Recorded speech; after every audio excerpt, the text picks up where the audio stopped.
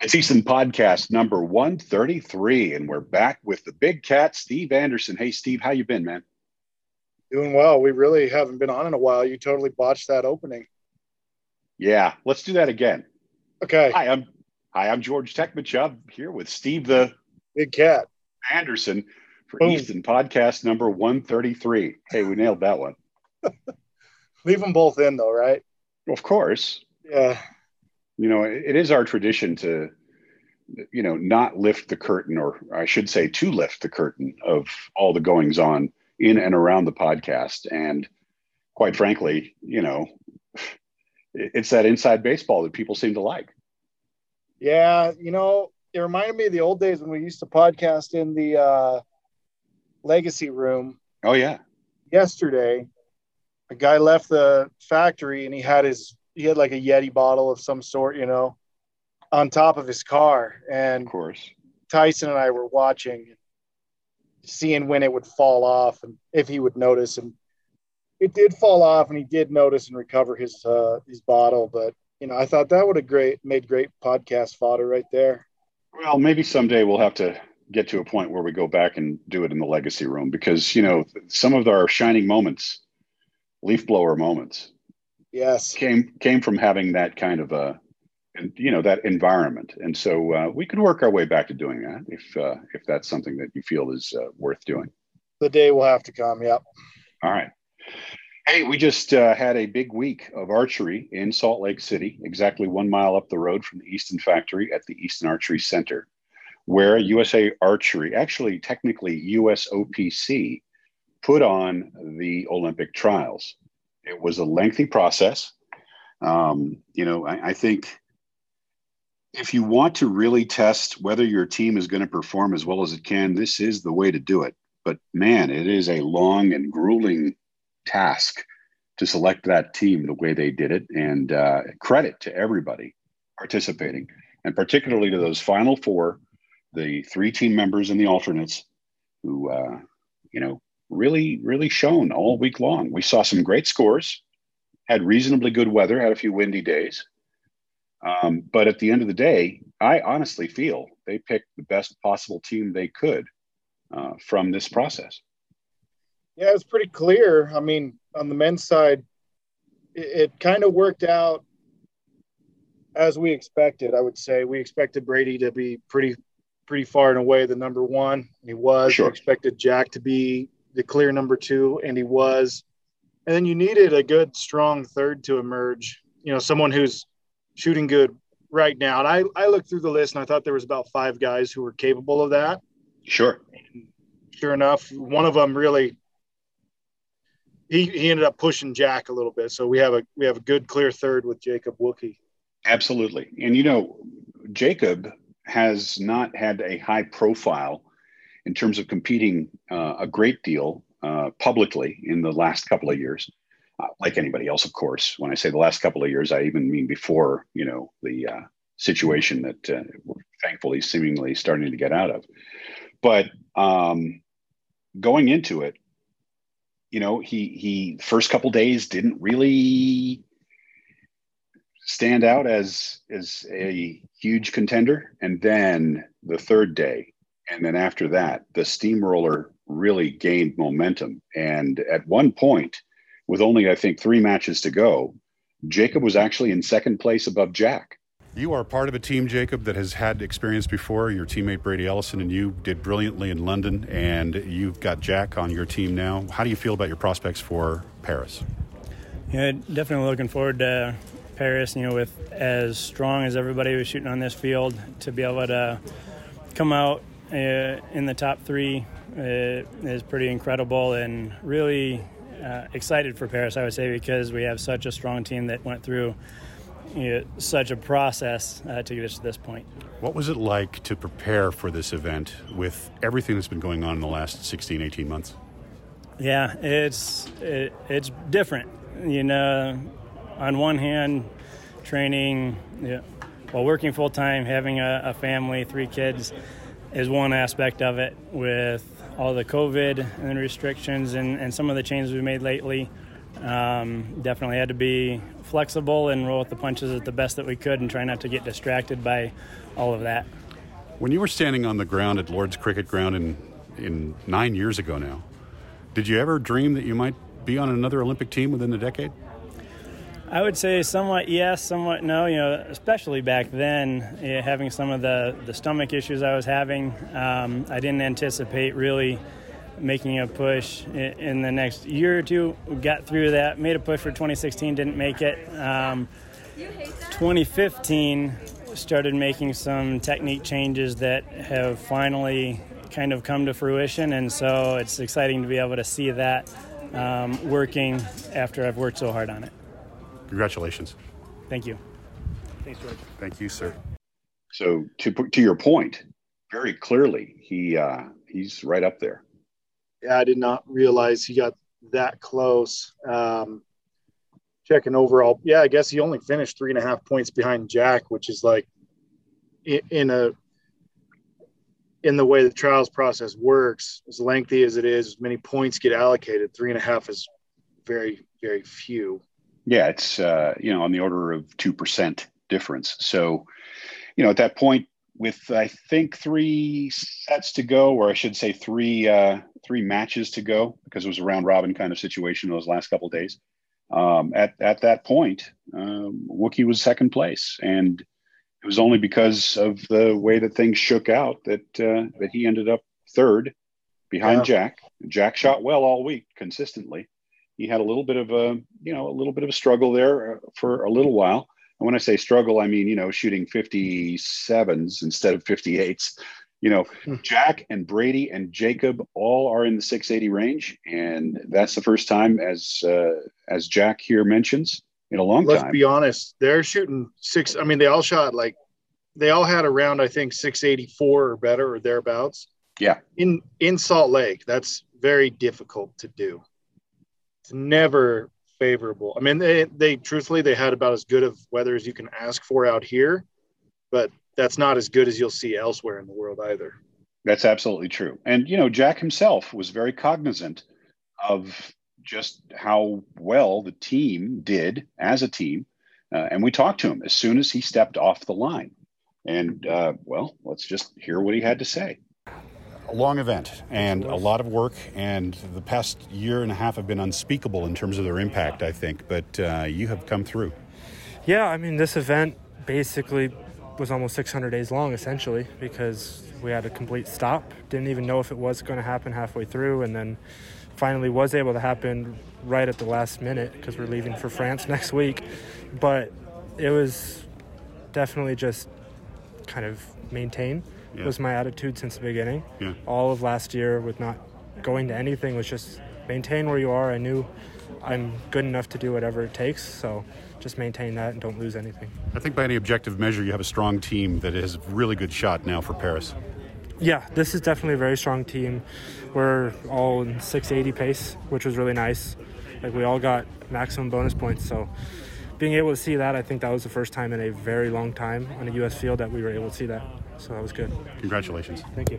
Now, Brady Ellison found this to be a long, hard week. He actually said that this was the first trials that he actually struggled at a little bit. He had an equipment failure. He got that fixed. And then he was trying to build trust back in his shot the rest of the week.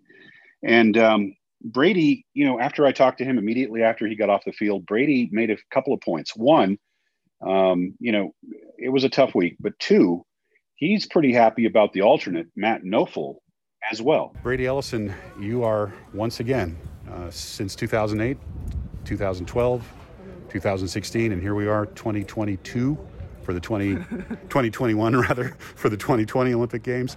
And it has been a long journey, but you're back with a familiar teammate. Yeah, it's pretty awesome that Wookie came back and made the team this trials.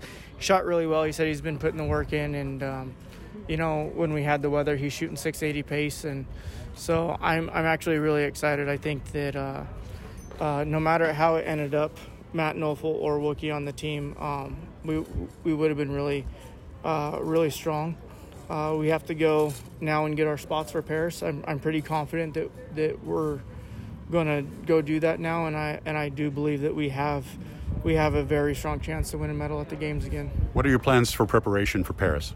So SoCal and World Team Trials, and then I haven't heard yet if they're going to try to have a camp in like Chula Vista. Right now the plan is we're going to go to Paris early and have a camp there, but it just depends on logistics and getting into France and that kind of stuff, on whether if we get there and have to quarantine or if we just show up the day before, if they just let us go straight into a tournament. Those are still some things that we have to figure out. So pretty much all of us are just going to go do what we have to do individually, and then we'll show up and figure it out for the teams. Congratulations. Thank you. So, Brady's, jumping right back into the fire, just like everybody else, headed down to the World Trials that are going to be taking place. You'll be there as well, Steve. Correct. Yes. Now, the women's lineup is one with a lot less experience, to be honest. Obviously, we've got 17-year-old, and that's hard to wrap my mind around with the scores she's shooting, but 17-year-old Casey Caulfield, and she is the number one qualifier on the team. So Casey is going to Tokyo. There's no question that she will be the main qualifier, and she won the slot for the U.S. at the Pan American Games. So it is fitting that she is the number one qualifier, and the rest of the team, Mackenzie Brown, shot the 2016 Olympic Games, has a lot of experience, stayed right up there with Casey, certainly just a little behind, but capable of the same kinds of scores. And then we have a third member of the team with no international experience. It's an 18-year-old named Jennifer Musino Fernandez. Obviously a big deal for someone like her to be able to make an Olympic team. She's coached by her mom, and they pretty much learned archery on their own. So this is one heck of a door to open for your first international competition experience. Unfortunately, we weren't able to catch the women before the drug control marshals took them off to get drug tested after the last arrows. But I was able to talk to Coach Lee, and here's what he had to say, Coach Kisik Lee, about the team in general and the women in particular. We're here with Coach Kisik Lee of the United States, and Coach, you've got a strong men's team. Mm-hmm. You've got the best women's team that we could get right now, and we're looking at a situation where the next focus, of course, will be to try to get those team slots for Paris. What's the plan? I think they did great, and I'm very happy with what I have with the people who made the team for Olympic as a USA team. And this is what actually 120% more than what I expected. So I'm very happy, and we're ready. And we're going to SoCal next week, and then Paris. So on the American men's team side, you have some veterans. You've got Brady, and now you've got Jacob Wookie. Yep. Jack has been strong for the last couple of years, so that prospect is looking really pretty good. I believe so too. Especially Jacob Wookie as an Olympian 2012, and everyone trusts in him, so he can do the job. So that actually pushed up all the men's team confidence as well. Thank you, Coach. Congratulations. So, one of the big assets I think that the women's team has is, of course, Mac, the only woman to represent the United States in archery at the Rio Olympic Games, and pretty much the leader right now, from the standpoint of kind of being their mentor, maybe a role model. And she's got that experience, and she really has a strong desire to qualify a full team for Paris, which quite frankly is not going to be very easy. They have to podium in order to get somebody besides Casey to be able to go. And that's just the stark reality as things stand right now at the games. Just getting to Paris is going to be a big deal. I was talking to Casey's mom, Carol Caulfield, and they had to get birth certificates, proof of residency, a history of medical stuff, all sorts of hoops that the entire team is going to have to go through on their way to Paris. And I think Jack might have alluded to, the difficulty of getting there. They're not making it terribly easy. The team did have a taste of what we're going to call the COVID bubble. If you've looked at the playbook for the Tokyo Olympic Games, which was released recently and will be updated in the next 2 weeks. It's going to be a very locked down Olympic Games. As we speak right now, Steve, I honestly don't think we're going to have spectators. I hope I'm being a little pessimistic, but I don't think we're going to have live spectators at Yume no Shima.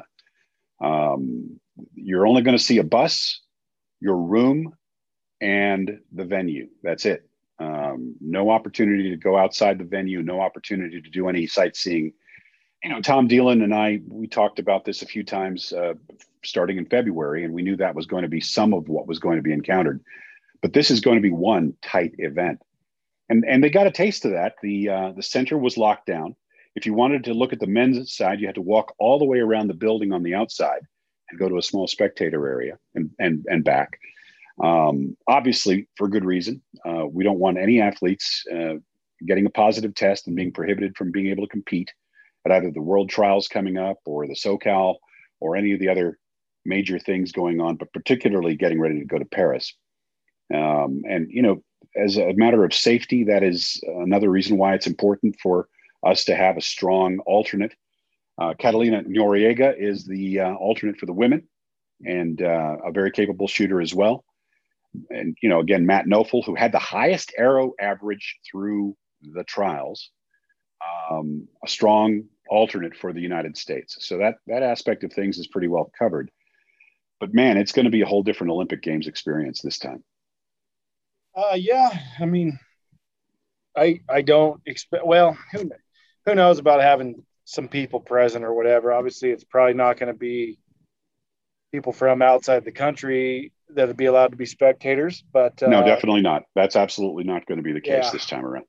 I'm sure they'll figure something out. Things are starting to work that direction, and they'll the money will speak. But regardless, they're going to know it's the Olympic Games. It's just like when we were in Vegas and there was no one there really. It was, but still it really Vegas. Felt like Vegas anyway. We all knew it. When we're on the shooting line, we all knew it. Yeah. So you're not going to tell me that the pressure was less for you shooting in those finals in Vegas without having a crowd behind you, because the pressure had to be the same. I mean, you had serious money at risk. And, you had a lot of the very best shooters there. I can't imagine that it would have been less of an experience while you're shooting. Right. You're still competing for the title. So I don't think they'll have an issue feeling like they're at the Olympic Games. But is it going to be the same? No. But for most of them, they won't know the difference. Yeah, I tend to agree. We're here with Rod Menzer, the CEO of USA Archery. And Rod, this has got to be a bit of a relief. It's certainly a much better prospect, certainly for the men, with two experienced Olympic veterans of the United States on board. It is, but I will tell you, just getting through the whole trials process was the biggest thing. But the teams, both the men's and women's teams, they're ready to go. I'm looking forward to Paris, and we'll get our final slots. But we've got a solid team. I mean, strong, solid team. And with both Brady and with Jacob Wookie, the Olympians of 2012, for example, where they took home silver in the team round, beat the Koreans on their way there. Yep. And Jack being a strong shooter for the last several years, I'd say the prospects are really, really good for a podium in Paris. Now, what kind of focus will you have to try to get the women up to that same level? It was nice to see young ladies in this group, right? And we've got, if you look at it, it's youth. They're there, and they're only getting better. Every single day they're getting better. But we set 5 world records at this one. 3 of those world records were women. Okay, so we're things are definitely on the upswing, and I really see good things in the future for USA Archery on the women's side as well as the men. But when you look at the men's, yesterday, for example, you shoot a 72-year-old qualifier. The top 3 men here were all above 680, mid 680s, right? There's not many countries that can put 3 people together on a team that can shoot mid, 680s. And like I said, they're going to push each other now. They're going to get a chance to practice with each other, and I expect great things. I really do. it's going to be a lot of fun. I mean, this whole process was stressful. It was a dogfight to the end.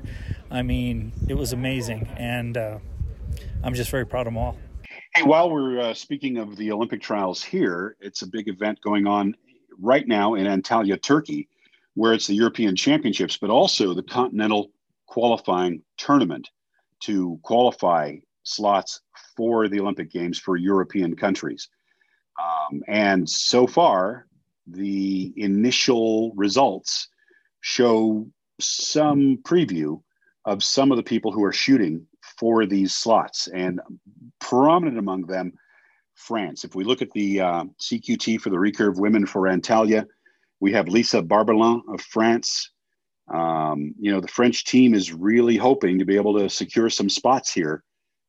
She is going for it, along with Melanie Galbil and her teammate, Angeline Cohedin. Angeline is going to be shooting for France as well. Ironically enough, the woman from France that managed to medal at the World Cup in Switzerland is not in a position to make the Olympic team due to selection stuff that the French Federation has done. It's pretty amazing that such a big federation with so many enthusiastic archers, just can't seem to field contending shooters right now. It's a little strange. So give us the breakdown on this CQT. This is for individual spots, right? Correct. Yeah. Some of these teams are going to still be able to shoot in Paris. So, if they win slots at the CQT, they're in the same position as the United States has been, with only one slot from Brady having earned a slot at the World Championship in Netherlands, which seems like a lifetime ago now, but it was in 2019. And then Casey having won a slot for the United States at the Pan American Games. This CQT puts other countries like France, like Austria, like Lithuania, like Czech Republic, like Spain, Turkey, Slovakia, Greece, Estonia, Ireland. Those kinds of countries are looking to get that individual Olympic slot at this CQT. Now, on the men's side, Turkey and Finland and Denmark, Switzerland and Cyprus, Serbia, and surprisingly, Russia are in a position to try to earn slots, along with countries like Poland, Belgium, Romania, Hungary, Finland. Those countries are all trying to get slots at the CQT for the recurve men.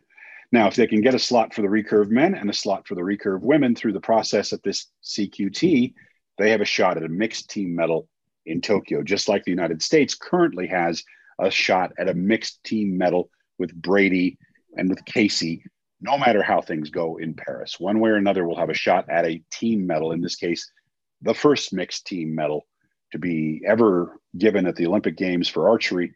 And that will be for the Tokyo Games, where the mixed team will make its debut. On that note, should the U.S. qualify a full men's or women's team or whatever, either one, have they already decided who the mixed team will be based off trials results, or are they going to do it based off of qualification at the Olympics?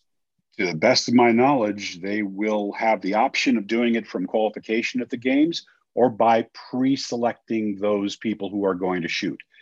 The smart move is to wait and see what happens in qualification, in my opinion, because, stuff can happen. People can, injuries can happen. A number of things can happen. So the smart move will be to do it off qualification and to see how that goes. Interestingly, World Cup is a separate event from World Cup in Paris is a separate event from the Olympic qualifying round, and the Olympic qualifying round will happen before World Cup. And that is to prevent the compounds from having to spend 2 days doing nothing, which is a good move. So SoCal is coming up, and so are the World Trials, which are associated with that. And Steve, you're going to be shooting that. I imagine that Linda will be as well. Correct. So shifting gears, let's talk a little bit about your shooting and what plans you've got to get ready for that. I'm going to shoot my bow. I'm going to try to shoot the 10, and that's the plan. Linda's got some good momentum going after having been in the finals in Lausanne, and I would imagine she's in a good place mentally. She's got a little bit more confidence. Yeah, she's she wants to get a little sharper than where she's been, but she's gotten through and at least gotten to some finals and all that. Now just get a little stronger throughout everything and pick up a point here or there and a point in each match. And that's what you're trying to do this time of year, right? Just get 1 point better every 15 arrows or so. Absolutely. I think that there was a preliminary for the World Team Trials, which started back in April.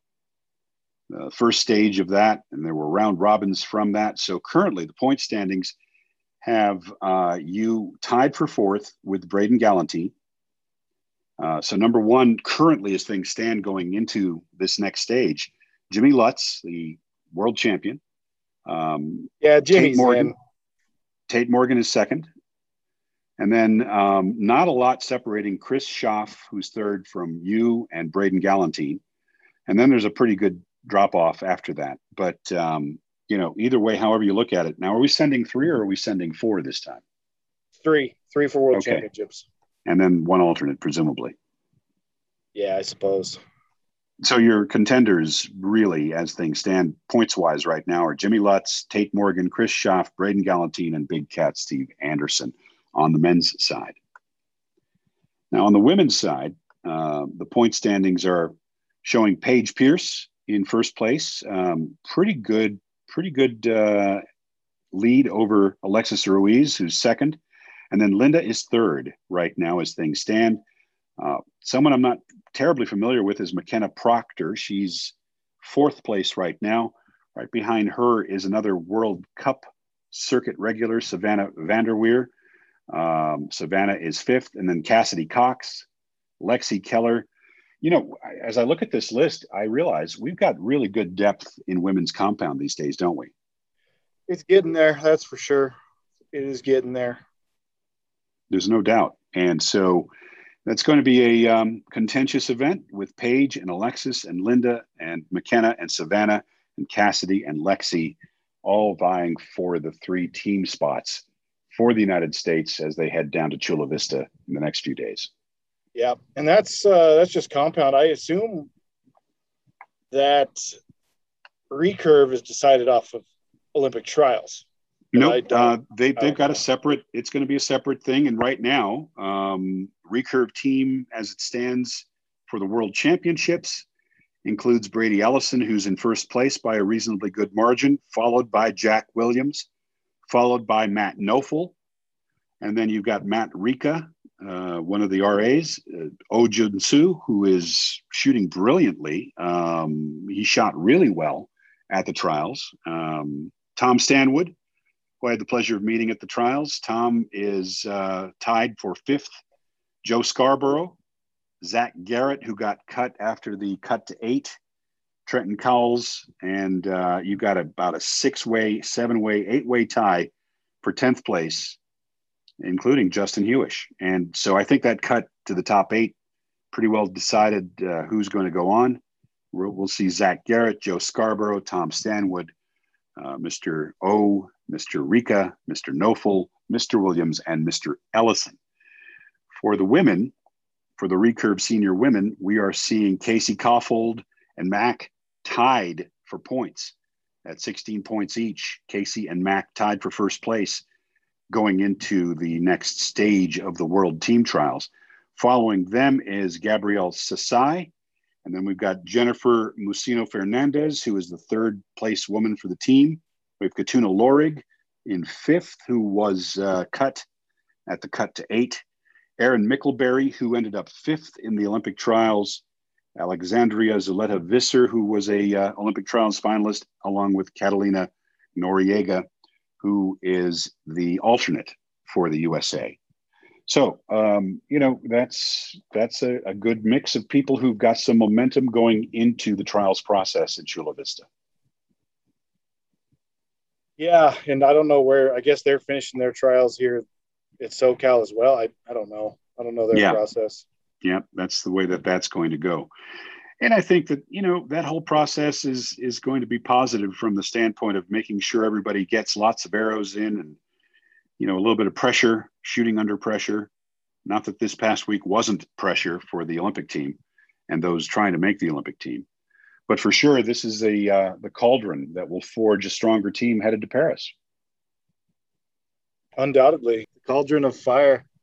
Yep, cauldron of fire. I'm No just doubt saying about stuff. It sounds like Harry Potter. So, well, yeah. I mean, that's you don't have to be a Harry Potter fan to understand that reference. It's a good one. By the way, the European Championships themselves have been going on, of course, and as we look at the field for the European Championships, we'll be catching up with Tom Dillon and with Chris Wells from World Archery. We'll save that whole situation for a separate podcast, but I can tell you all the European contenders are there. Everybody is eager to get back out there again. I'm impressed with a number of the shooters at the European Championship. And I would say that, of all the events that are going on right now, this one in Turkey absolutely is going to be a real firecracker, because everybody is out there. You got people like Chef Vandenberg trying to get their season back on track along with Steve Weiler. Both of them didn't do as well at the last World Cup as they would have wished, and certainly as their potential would have shown that they could do. Obviously, Mikey. Who else is there? Meat. Oh, yeah. I was about to bring him up. Mete Gadzos of Turkey. Again, a guy who was on a roll and then, kind of got derailed by the whole pandemic thing, but he is absolutely a contender for a medal if he can possibly get a slot to go in the first place, which is really his big problem right now, along with the rest of the Turkish recurve team. I'm looking at qualification scores. Highlights: Tanya Galantine, 706. Yeah. Men's recurve, nothing outstanding. I don't know when they shot, what the conditions were like. If they were the typical Antalya conditions, I think, you're going to see some wind, right? It's going to be a windy event. So sometimes it's great. Yeah. Elena Osipova from Russia, 684, 23 points clear of second place in women's recurve. Yeah. And then Mike crushing Souls, 716. The next closest was 709. And it must have been a good day, because you had of 7-way shoot off 65 people, you had 23 that shot 700 plus, and you have 10 that were 707 or better. Yeah. They had a shoot off for fourth place with 707, 707, 707, 707, 707, 707, 707. Those shooters included Josef Bosansky, Sergio Pani, Jakub Yildiz, Tim Krippendorf, Ojnen Nejetkovi, Lukasz Przybilski, and Stefan Hansen. I think you said one of those names wrong. Yeah. It's Stefan Hansen. Everything else you nailed. But Mike Schlusser, man, 716, like you said, crushing Souls, 4 points down, 4 down. He's Nico Wiener. He's going to miss fewer in qualification at major events this year. He's going to drop fewer points in every event than most guys, like other world champions, will in one event. This is the wristwatch year, right? This is the year of the Precision Prize, the Longines Precision Prize for the compounds, right? I don't know, but he's winning it probably. Whatever. They just need to size that strap count. But right. He 716 anymore. If you're like, oh, Mike only shot 713, must have been kind of crappy out there. Yeah. Meanwhile, Nico Wiener from Austria shoots a 709, another score that would have been a soul-crushing score for the rest of the field. Right behind him, it's Viktor Kalashnikov of Russia with a 709. I mean, geez, it had to have been reasonably good weather, but 716. And you just look at that, and that's he's just doing it so routinely that it's like I just have decided I know what the rest of my archery career holds, and I'm thankful that when I go up against Mike, it's in a 15. When it actually matters, it's over 15 arrows. Sure. Because very few people are going to beat him ever in a 72 arrow qualification. Correct. But you do have a shot. It might be slim, but you do have a shot at beating him in 15 arrows, because you never know about that last shot from Mike. It can go really well, or it can be very interesting to watch on TV. Yes. We'll just leave it at that. He's gotten a little better, I think. He's been pretty freaking solid. I don't see a whole lot of weakness in his game right now. I think he's got to be the favorite to win most outdoor events, because half the time all he needs to do is shoot a 6 to beat you. So, Yeah, that's true that he does tend to have a bigger gap than most when it does come down to a winning score. Compound women, by the way, for this event, you mentioned Tanya Galantine, who's absolutely on a roll after her very successful outing at Lausanne at the World Cup.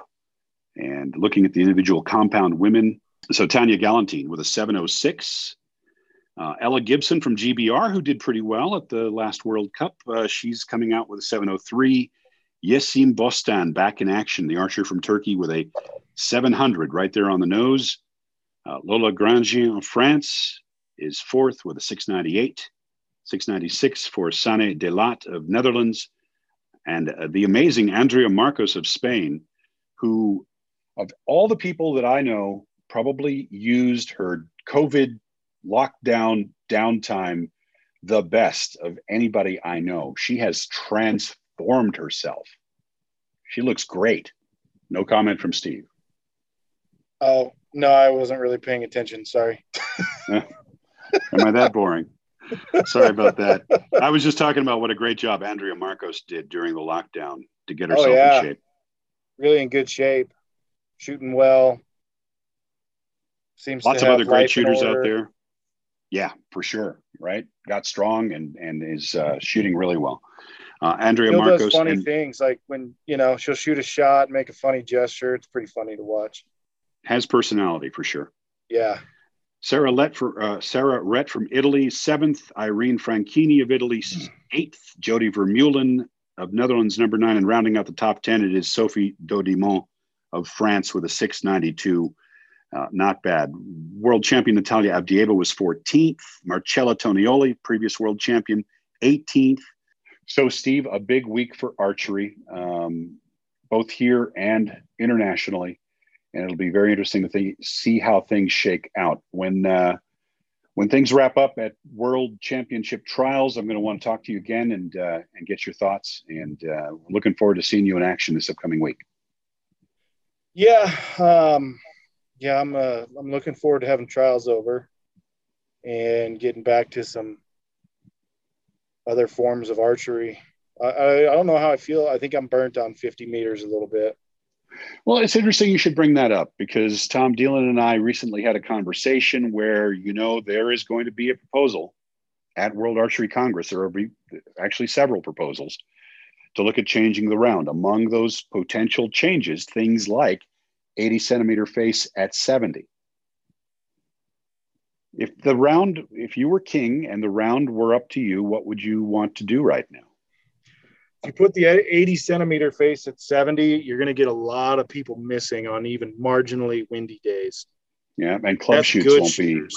Club shooters will be, they'll have to contest it on a 10 ring 80 centimeter face, and that's going to be a mess. So that ain't going to work.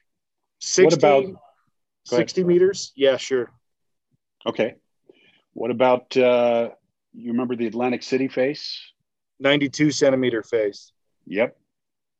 Yeah, we shoot that, at Dakota Classic from 60 yards, and it's indoors, obviously, and we're pretty much like, you better be clean when you're shooting a head-to-head match. And guys are shooting face at 70 outdoors. See, that would be good, but you run into a target size issue. Unless you have, you run into a target size issue. You've got to have everyone separate butt for everybody. Yeah. Right. Yeah. And that's kind of a pain. So I think current 80 centimeter face at 60 meters, gets rid of having 7 guys tied at 707, which is phenomenal, it could be dead calm. If I shoot a 707, I'm not that upset. You know, you're like, okay, that's just wasn't my best day, but I didn't shoot bad. So I like the idea of a balanced approach like you're talking about. First off, you're not making everybody buy all new target faces. Second of all, you have a situation where you can still do it on the same exact field. So you're not stretching out the field or causing problems for, finding the right size field, et cetera. Third, it does give you just a little more separation between the great shooters and the less great shooters in calm weather. Well, what I was referring to on the targets is if you go to a 92 centimeter, you can't fit 4 on the target. Nope. No, you cannot. So that's the issue there. You don't want to shoot one face. Like, no one wants to do that anymore. No, you don't want to crash arrows together from multiple archers. That's the problem. Yep. Everyone wants their own face. That's the way to keep it. If you really got to go, multiple faces or whatever, I mean, I guess you would the best way to do that would be 2, but 2 doesn't fit very well either. So yeah, I think reduce it down to an 8 ring. I mean, that would be another thing you could do. But again, I think let's not go too nuts. I like the idea of the 80 centimeter face at 60. That extra 10 meters can make a big difference. Or 40 centimeter face at 30 meters. I think people would hate that. I would hate that. 80 centimeter face at 60. That's what it's been coming to. We can all see it. Not that people are going to say, well, no one's shooting perfect. Yeah, they're not. They're not. But the difference is you're struggling to get the cream to rise to the top sometimes. Sans Mike, obviously. But it's just become a very – there's certainly nothing wrong with staying with the game we currently have. Certainly nothing wrong with it. But and it may turn out to be that's what they decide. Yeah, I think they want it changed. They're going to want to do something different, and the best solution is to go to 60 meters. It's very easy to do. A lot of us practice at 60 meters anyway. Like I practice at 60 yards, so I'm halfway there. I have shot it at 70 meters. I've done it. It's not a whole lot of fun. There's not a lot to aim at. So not something like they go to 70 meters. My days on an 80 centimeter face, my days of shooting outdoor target are probably for sure done. I mean, it's just not. Well, I don't think you're alone in that thought. I honestly think that the right approach will be to stretch it out 10 meters or to leave it alone, one or the other. Because even though we do see close to perfect scores, especially in 15 arrow rounds, nobody has cleaned it yet. Nobody has shot 720 72X. The other I'm aware of. No one shot 720. Right. The other, there's like 2 people who have shot 360. Right. The other dumb thing is we have the tiebreaker being the 10 ring, most 10s shot. And then we have the X count, which we all keep, but we don't use it as a tiebreaker. So right. Dumb. I'm looking at European championships. I thought, how easy would it have been for them to use the X count as a tiebreaker for that 4th through 10th place logjam? But absolutely. However, right I will there. Point out people love watching shoot-offs. I mean, spectators. Yeah, but have you ever, if that's the case, I have never seen a qualification shoot-off that's been filmed and put on TV for people to see.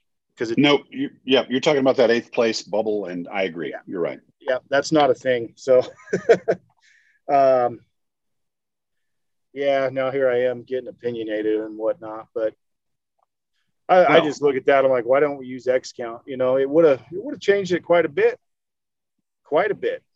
So no doubt. Absolutely. Because when you look at this thing, you look at this shoot-off situation, you have a guy like Josef with a 17 and 5, so 30X. You've got a guy right like where he's at. He yes. would be in 4th, Sergio would be in 5th, and then it's 6 through 10 that you'd have a shakeup. Yep. You'd have 9 would go to 6, 6 would go to 7, It would jumble around like that. So that's one thing. If you want to leave the round, here's another thing. Don't do head-to-head matches. Change this so where don't do head-to-heads until you get down to 4 guys, 8 guys, whatever. Shoot another 36 arrows and separate them from there. Yeah. Make a cut. Shoot 36 arrows, make a cut. It takes a little longer, kind of, but what you do is you guarantee that you're going to put your best archers on TV every time. That's what it's about. If you want to grow the game, you got to have the personalities up there. Absolutely. And I think that that's actually a really good thought. There's one. Well, Steve, I wish you a good trip to California and, shoot strong. Same to Linda. And we'll see you when you get back on the flip side. Yeah, later's on the men, Jay.